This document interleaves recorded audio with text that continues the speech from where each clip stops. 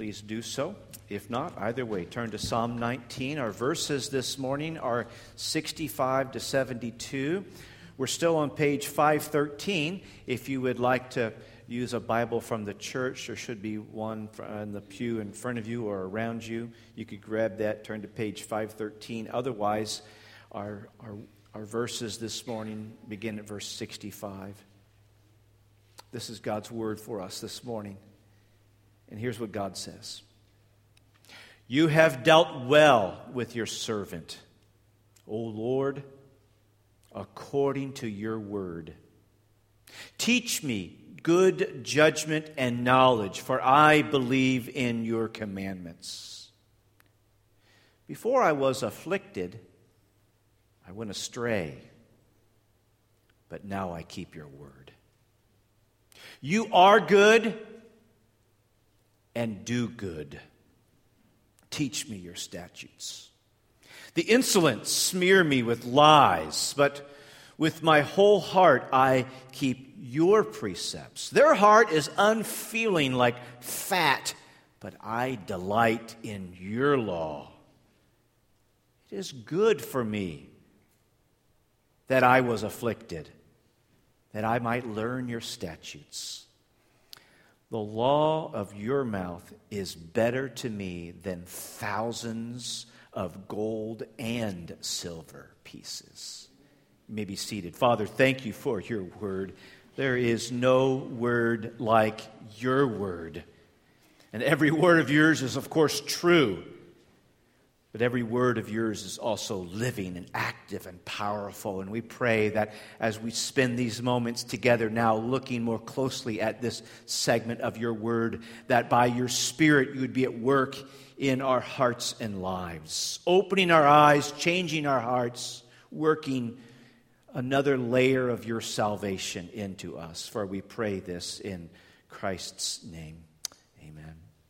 Of course, we're making our way through Psalm 119, the first half of Psalm 119 up through the end of November.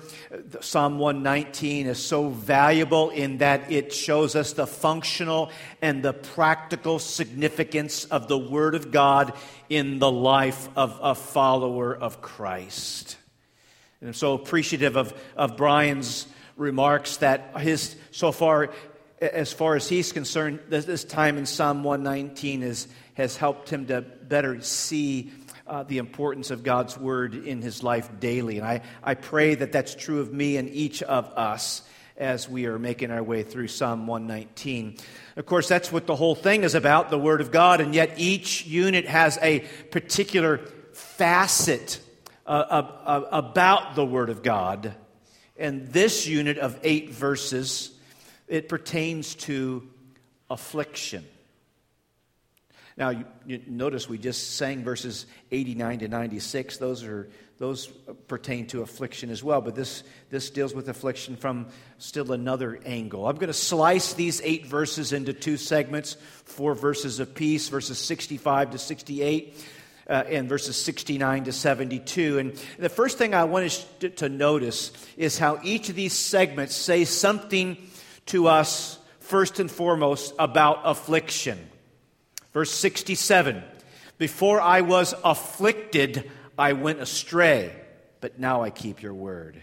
And then in the second segment, there in verse 71, it is good for me that I was afflicted, that I might learn your statutes. Now, the particulars of this affliction probably go back to some of the things he said in verse 19 and verse 21, 22, and 23 about the insolent, the haughty, the princes who were plotting against him, who were treating him with contempt and scorn. So this is probably the affliction that he's still picked up and now revisiting from a slightly different angle.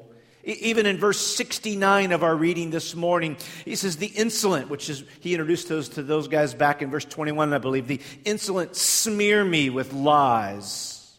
So that's the particular bent or nature of the affliction. He is hurt and hurting because people have afflicted him, out to get him. 2 things I want us to note about this affliction. from these two segments of this unit. First of all, I want us to think in verses 65 to 68 about the goodness of God and our affliction. And then we'll spend a little bit of time then in verses 69 to 70 noting the wickedness of man and our affliction. The first point, the goodness of God and our affliction. When I say goodness of God, that really orients us to another important thing that's running through these 8 verses, 65 to 72. In 5 of the 8 verses, for a total of 6 times, the word good is mentioned. For instance, in 65, you have dealt well, or really good, but I mean, I'm still trying to figure out when to use well and when to use good in our, but we would translate it well in this context. You have dealt good or well with your servant. Verse 66, teach me good judgments. And then twice in 68, you are good and do good. And then in 71, it is good for me to be afflicted. And then in 72, the law of your mouth is gooder. It's the word good, but I mean, I just wish we'd make English easier. Why isn't it good, gooder, and goodest? But anyway, that's why I'm not an English teacher. But it's the word good. So you see that rebar that's running through these 8 verses. And one of the things that it's underscoring to us is when we think about affliction, we have to run our affliction and see our affliction through the framework of God's goodness. All affliction that God's children experience is under the sovereign supervision of God, who, verse 68 says, is good and does good. Now that's kind of redundant. I mean, it's good that he said it this way. Bad English, but good theology, if you would. It reminds us that God's actions always flow out of his nature. God does good because, well, he can't help himself. That's what he is. He is good. And since he is good, all that he can do, and only what he can do, is good. See, now wait a minute. If I can press this a bit, you mean that's all he can do? I mean, isn't God a free moral agent? Can't God do what he wants to? Yeah, but then do you see the nature of it? God can do what he wants to, but since his nature is good and righteous and holy, that's all that he is capable of doing.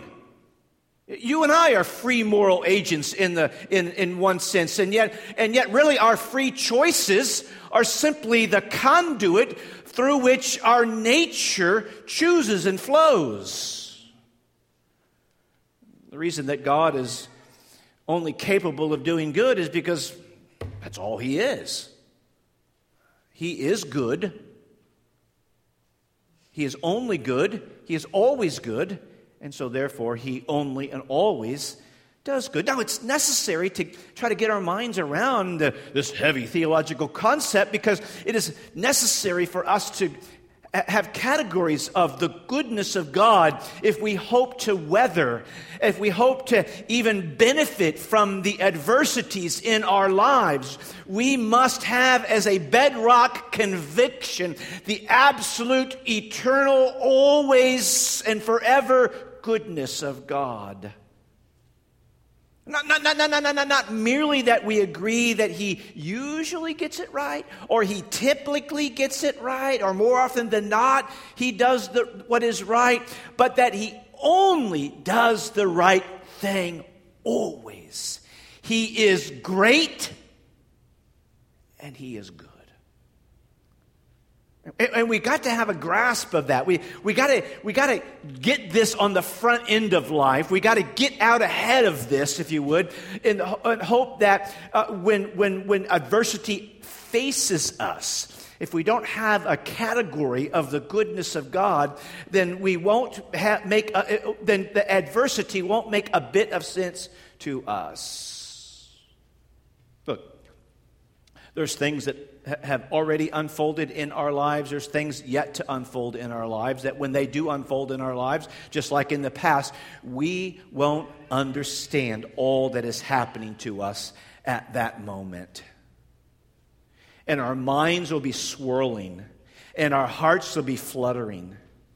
And so that's why it is essential that we may not understand all of the nuances and particulars of what swirls around us, but we must know something of the goodness of God. And that's really what's guiding the psalmist here. He is interpreting this adversity through the lens of God is good and God does good. See, it is not merely adversity per se that whoops us and beats us down.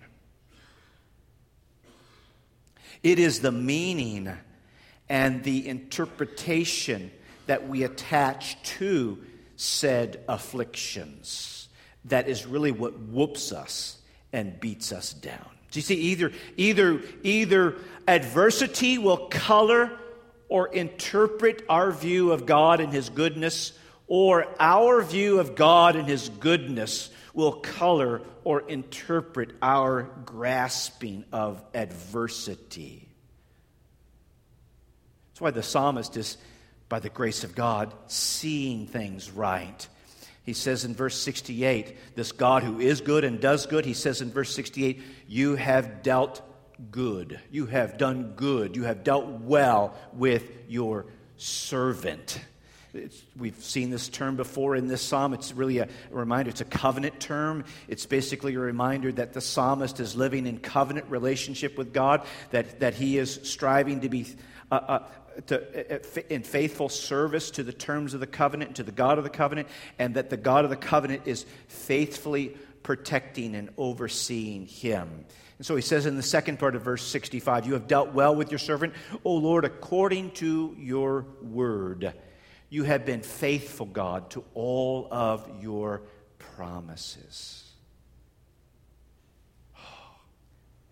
Where does hope come from when the bottom drops out and adversity overwhelms us? Where do we have to cling to when there's nothing to cling to and we're surrounded by adversity? What we have to cling to is the true, sure, eternal, ever-faithful promises of God. And that's really what he's saying. You have dealt well with your servant just like you promised you would. Now, what exactly has God promised us in terms of adversity? Well, let me borrow from a couple other Psalms, if I could touch on that for a second. Psalm 34, verse 6 says, the poor man cried, and the Lord heard him and saved him out of all his troubles. I might note what he's really saying here is that we are not exempt, even as the Lord's well-loved people, we are not exempt from troubles, from adversity. And in fact, what we see in this is that there's actually a common normal path that God uses for beneficial good purposes. And yet, while we're not exempt from troubles, the Lord promises to deliver His people out of all their troubles. Psalm 30 reminds us, weeping may tarry for the night, but joy comes in the morning. I don't think we have to take that, in this case, as a literal 12-hour segment. In other words, my affliction's going to last 12 hours, just through the night. And then when the morning comes, voila. No, that's not what he's implying here. But what he's saying is that there is, for God's children, there's always a termination point to our affliction. It could be longer than the night. That's why Psalm 6 reminds us. The psalmist says, my soul is greatly troubled. How long, O Lord? We certainly catch ourselves in extended sessions of affliction, and yet the Lord is ever faithful to his word. And the psalmist gets that God who is good is orchestrating good outcomes to his affliction. So that's why he would say in verse 66, teach me good judgment and knowledge. In other words, what's he saying? Lord, you are good and you do good. I am in the middle of this affliction, and so Lord, teach me. Verse 68, you are good and do good. Teach me your statutes. Teach me good judgment and knowledge. Teach me your statutes. Do you see the prayer that's being offered up in the midst of the adversity? Lord, it hurts. Lord, I'm overwhelmed. Lord, I don't understand. Lord, you are good and you do good. And so teach me good out of this.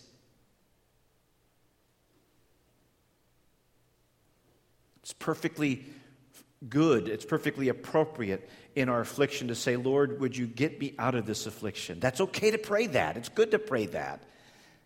But what I'm saying is another good thing to pray is that, Lord, while you linger me in this affliction, teach me. May I learn good things. So he says in verse 67 then, about this affliction, as he narrows it, before I was afflicted, I went astray. Now, the psalmist is not a rebellious rogue. This is not self-inflicted affliction. This is not affliction from doing natively bad things. This is more of unjust affliction, if you would, of innocent affliction. And yet he says, before I was afflicted, I went astray, but now I keep your word. What I would suggest is that while he wasn't a rogue, while he wasn't radically bad or evil per se, his direction in his life is now more focused as a result of this adversity. I'm now more zoned in on how to love and serve God as his servant even more. I was a servant before this, or as Hebrews 12 reminds us, that in the Lord's hand of discipline on our lives, because he loves us, discipline and training produces a harvest of peaceful righteousness. But what does this psalm have to say, not just about the goodness of God and adversity, but what does this psalm have to say about the wickedness of man and our affliction, our adversity? Well, he tags them and labels them. He's already referred to them, but verse 69, the insolent smear me with lies. The insolent are these are the haughty guys. These are the arrogant ones. They're the wicked. They're the ones in this context who have little or no regard for God's word. They're the ones that deserve a little affliction. Okay, in time and in God's sovereignty, that's true. But that's not how God's playing this out at this moment. Right now, he's using the insolent through their own intentions and purposes to accomplish something good in the psalmist's life. And what they're doing, they're smearing him with lies, which indicates that this is unjust adversity, unjust suffering. It indicates that he is innocent. They're bringing up bogus charges, accusations against him. This is ill-deserved adversity. Much like, I keep referring to it, if we were to read through the book of Daniel right now, we would see that the book of Daniel and the life of Daniel so well illustrates the very language and descriptions in Psalm 119. So whether Daniel wrote Psalm 119 or not, he's a poster child of Psalm 119. The insolent smeared him with lies. The insolent brought bogus charges against him. This is bad people plotting against the psalmist. And we live in an ornery world. Do you realize that this week there are bad people that are plotting against you? How does that make you feel? Like, oh, I feel warm now all of a sudden. Yeah. Well loved. But I mean, that's just the reality of it. Not everyone likes you. Everyone likes me, but I mean, that's here or there. But, I mean, what's not to love, right? But, and if I could press this even further, not everyone likes you, not because of the way you comb your hair or brush your teeth or whatnot. Everyone likes you because you have chosen to identify with Jesus and to follow him.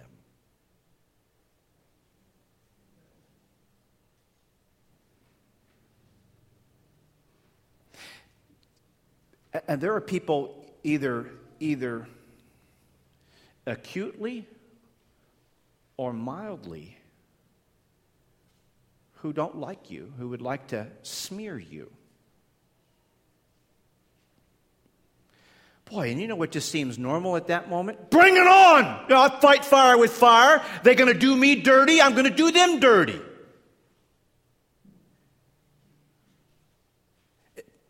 Well, maybe I was just thinking out loud. Maybe that's not the way you naturally trend it. But,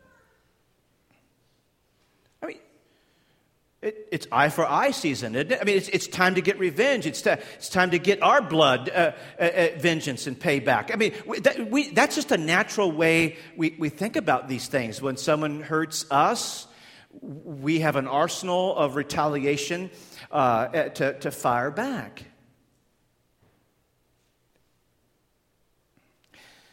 And yet, because of what the psalmist knows and has said to us in the first segment, the goodness of God and our affliction, that has to hit the pause button before we go retaliatory. That has to cause us to adjust and desist in our immediate reflex to retaliate. The insolent smear me with lies. Yeah, well, I've got the goods on them too. No, the insolent smear me with lies, but with my whole heart I keep your precepts.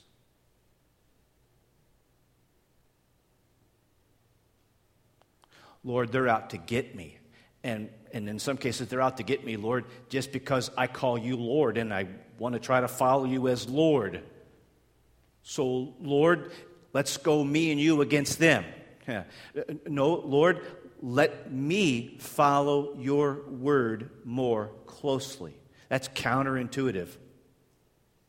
That takes the very presence and grace of God to reorient our perspective at that moment. You see, bad people plotting against us doesn't change the first point of our message this morning, that our affliction is under the sovereign supervision of a God who is good and does good. It just so happens that the way that God has wired the universe operates with multiple intentions occurring. There is a concurrency of agendas at work in the universe. There are bad people out to hurt God's people, and there is God who only purposes good for his people. And yet sometimes those counter-opposite intentions manifest themselves in and through the same situation.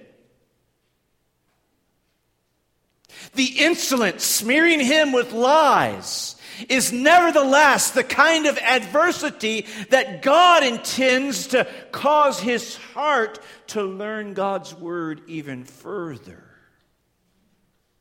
Do you see how he's playing this out? Things that unfold adverse-wise, the affliction that comes into our lives at the hands of evil people meant for evil toward us are at the same time events under the control and supervision of God that are by God, meant by God for our good. Think of the classic example of this is Joseph and his brothers.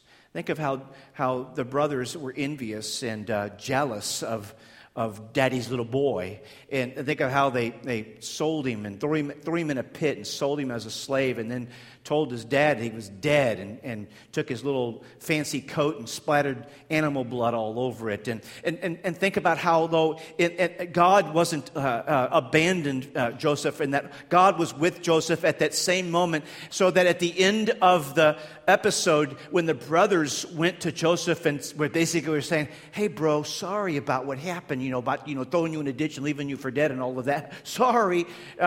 Joseph sees the goodness of God concurrently working through the evilness of his brothers. And he said, "Hey, guys, what you meant for evil," and they meant it for evil. I mean, you don't throw your brother in a pit and leave him for dead unless you're intending evil. But just by the record, I mean, I want my grandsons to know, don't throw your little brother in the pit. That's evil. Don't do that. But what God meant for evil, but what you meant for evil, God meant it. That the very same sort of episodes and actions, God meant it for good.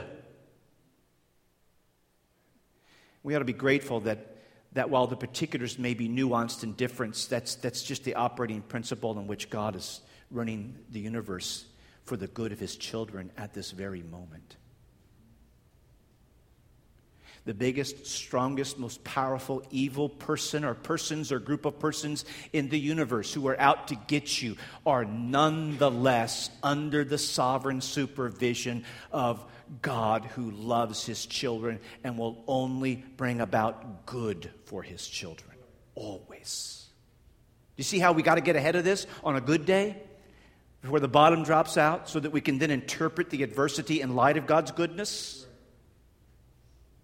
He says there in verse 70, I'll tell you what these people are like. Their heart is unfeeling like fat. In other words, they have no sensitivity to the Word of God. But in contradistinction to them, they have no sensitivity to God's Word. He says, but, verse 70, the second part, but I delight in your law.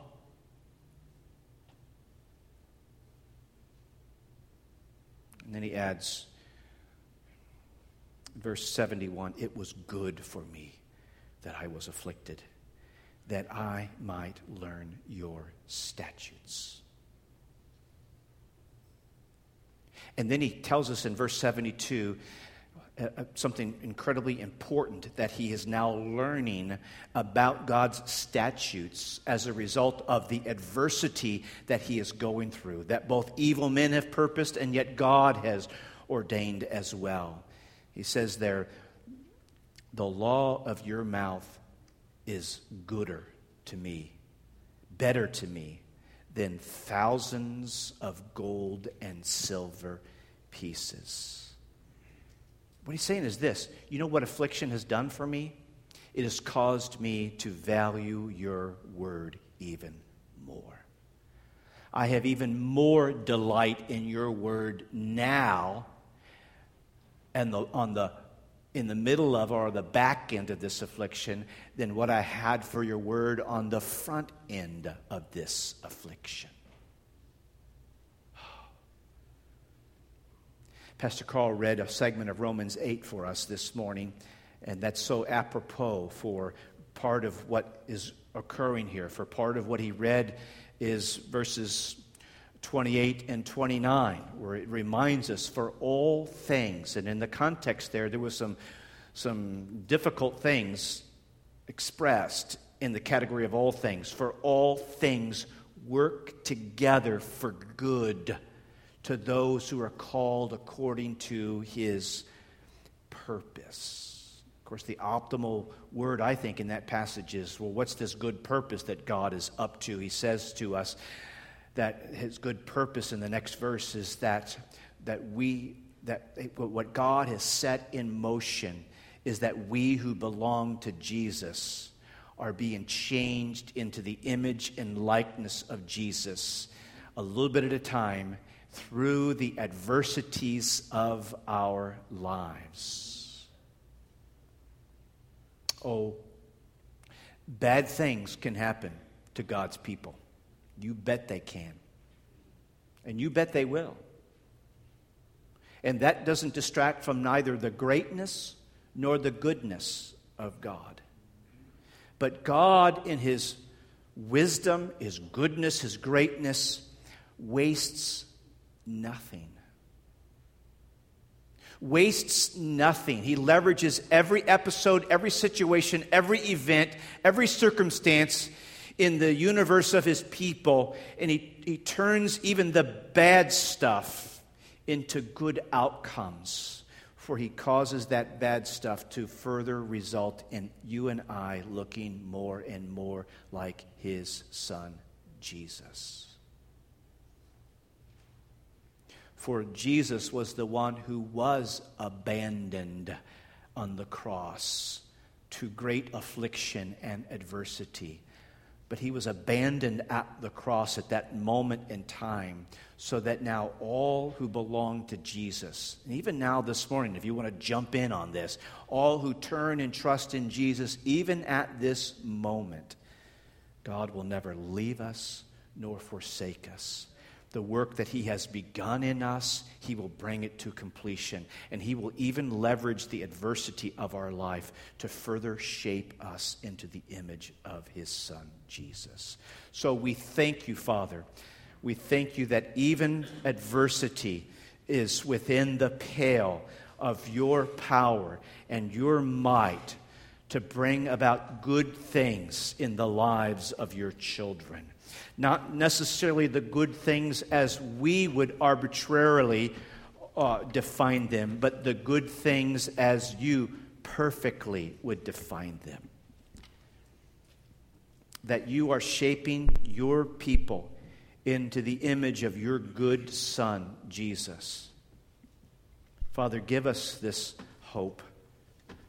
Give us this confidence. Father, when adversity comes, may we not have amnesia. And we pray that the goodness of Your grace would not be eclipsed from our sight of vision. For we pray these things in Christ's name. Amen.